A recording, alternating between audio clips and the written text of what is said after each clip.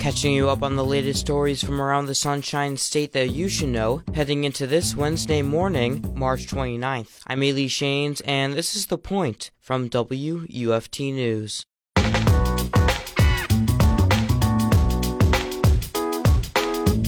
The Florida Board of Governors is expected to pass stricter oversight on post-tenure review for Florida public university professors. I spoke with United Faculty of Florida President Andrew Gothard on the implications this could have on the universities, professors, students, and local communities. Back in November of last year, the Florida Board of Governors put out a proposed regulation called post-tenure faculty review.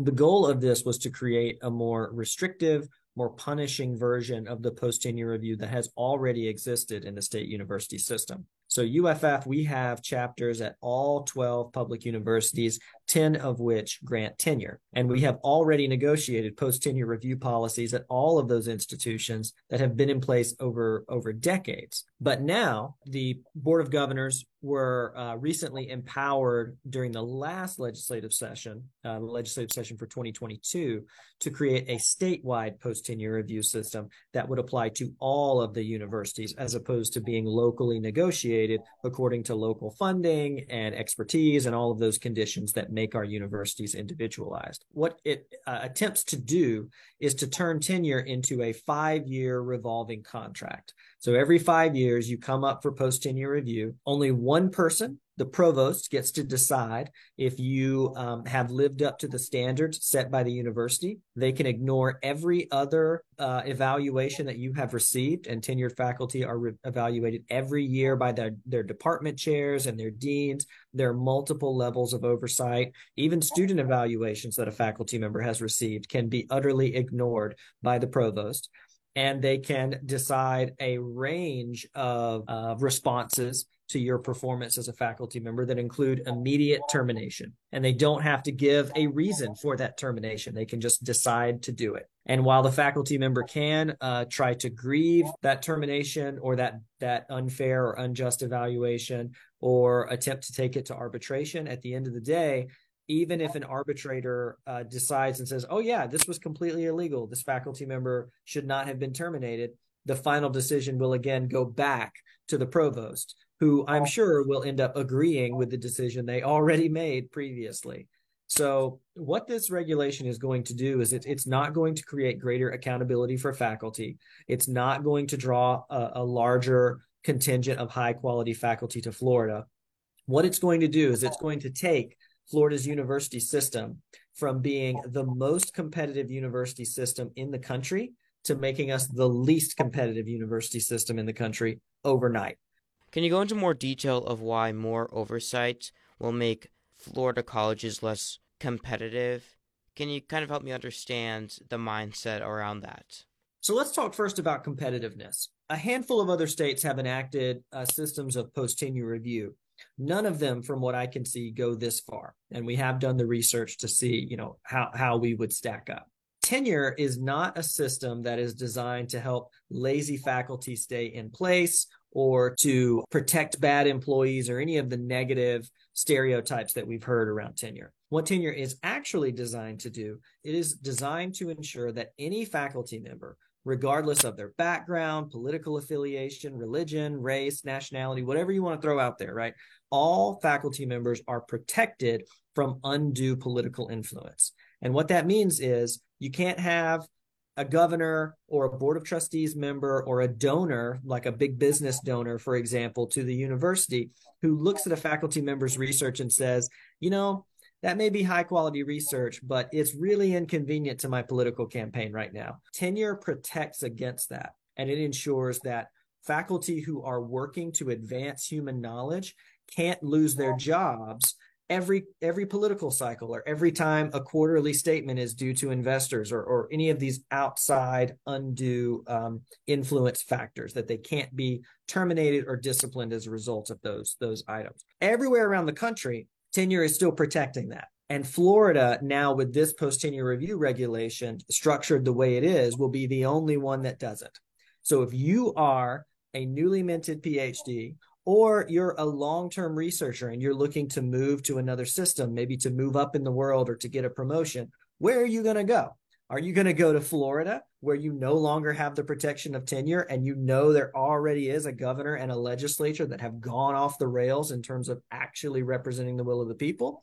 Or are you going to go to a different state where you actually still have the protections of tenure? But another concern is that we are very concerned about how when you have a single individual who has the ability to ignore the expertise of faculty, to ignore the viewpoints of students, of colleagues, all the people who actually work with this individual on a daily basis. And it is codified that they can essentially choose whatever evaluation they want, and they are not answerable to anyone.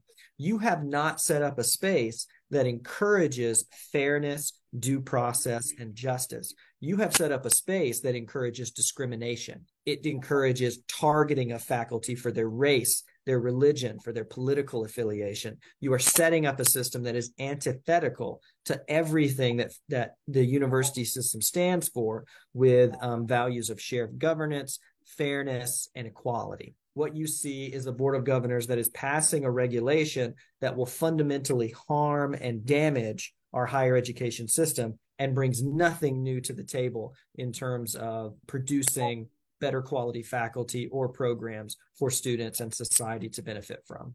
You talked about equity and inclusion for professors. We know that in the state legislature, they're trying to take away diversity, equity, and inclusion in public college campuses. Do you think this is connected in any way with that? Absolutely. We do see these as being fundamentally connected, because what we've seen, for instance, if we use New College as an example, where Governor DeSantis appointed 6 ideologically extreme individuals. They are just there to politically attack faculty and students and to try to force state-sponsored ideology upon the student body there. We've seen what Governor DeSantis wants to accomplish.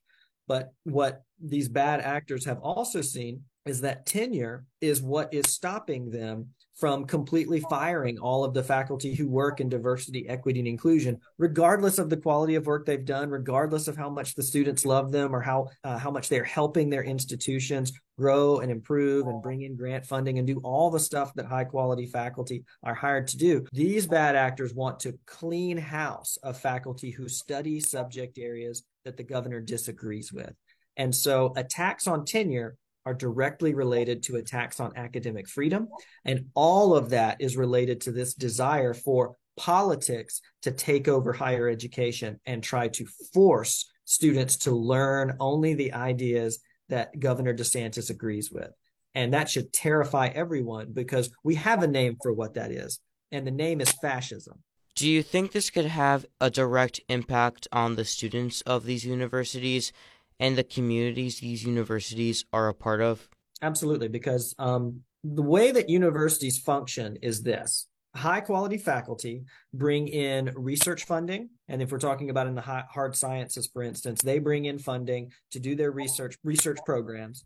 That can be in a lab of some kind, but essentially that typically involves bringing in students who get experience in research and then take that experience and go other places, whether that's into industry, into other academic fields, into whatever we need as a society. If those faculty leave because tenure protections have been gutted, they take all that research funding, they take all those opportunities, all those learning experiences that could be available to Florida students, and they take them to other states. And then there are some people who say, well, okay, so students can just go to other states. Well, out-of-state tuition is expensive, because when you're going to school in another state, all those state tax dollars that are used to subsidize in-state tuition to help it be more affordable for Florida taxpayers and their children, they don't go to you when you go out of state. But it's also going to harm students, because what we know fundamentally from a legal standpoint is that students don't just have the constitutional right to speak, they have the constitutional right to hear. And when you are running faculty out of the state who study the subject areas that the governor disagrees with,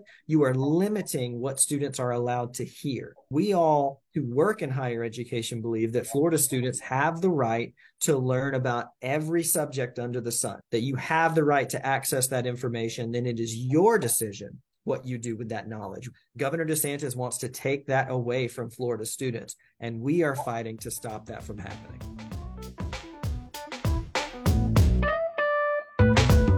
That was United Faculty of Florida President Andrew Gothard on the possible implications of more oversight of post-tenure review. Now let's catch you up on today's top stories from around the state. Gainesville Regional Utilities announced it will reduce its purchased gas and electric fuel adjustments starting Saturday. Main Street Daily News' C.J. Gish reports, according to a release sent Monday, GRU said it makes no money on fuel charges. These are pass-through costs that are used to cover GRU's fuel expenses. GRU has come under fire from residents who have complained about increasing utility bills. They blame the high rates on natural gas prices. Alachua County will buy 650 acres of land for conservation. Main Street Daily News' Camille Broadway reports the Board of County Commissioners unanimously authorized spending around $2.5 million to buy the land. The BOCC authorized Alachua County Forever to go ahead with 2 land purchases, using money from the Wild Spaces Public Places surtax. Members of the House Regulatory Reform and Economic Development Subcommittee voted to release a cap, or cork in this case, on wine bottle size limits statewide. Florida Politics' Jesse Schechner reports currently the commercial sale of individual wine containers larger than 1 gallon is a second-degree misdemeanor for the first offense and a third-degree felony thereafter. The new measure would go into effect July 1st. Subscribe to The Point newsletter, which drops the latest Florida stories into your inbox every weekday morning at 8 a.m. Visit WUFT.org to subscribe and view the most recent issues. I'm Ailee Shanes, and you've been listening to The Point from WUFT News out of the University of Florida's College of Journalism and Communications. Have a great Wednesday.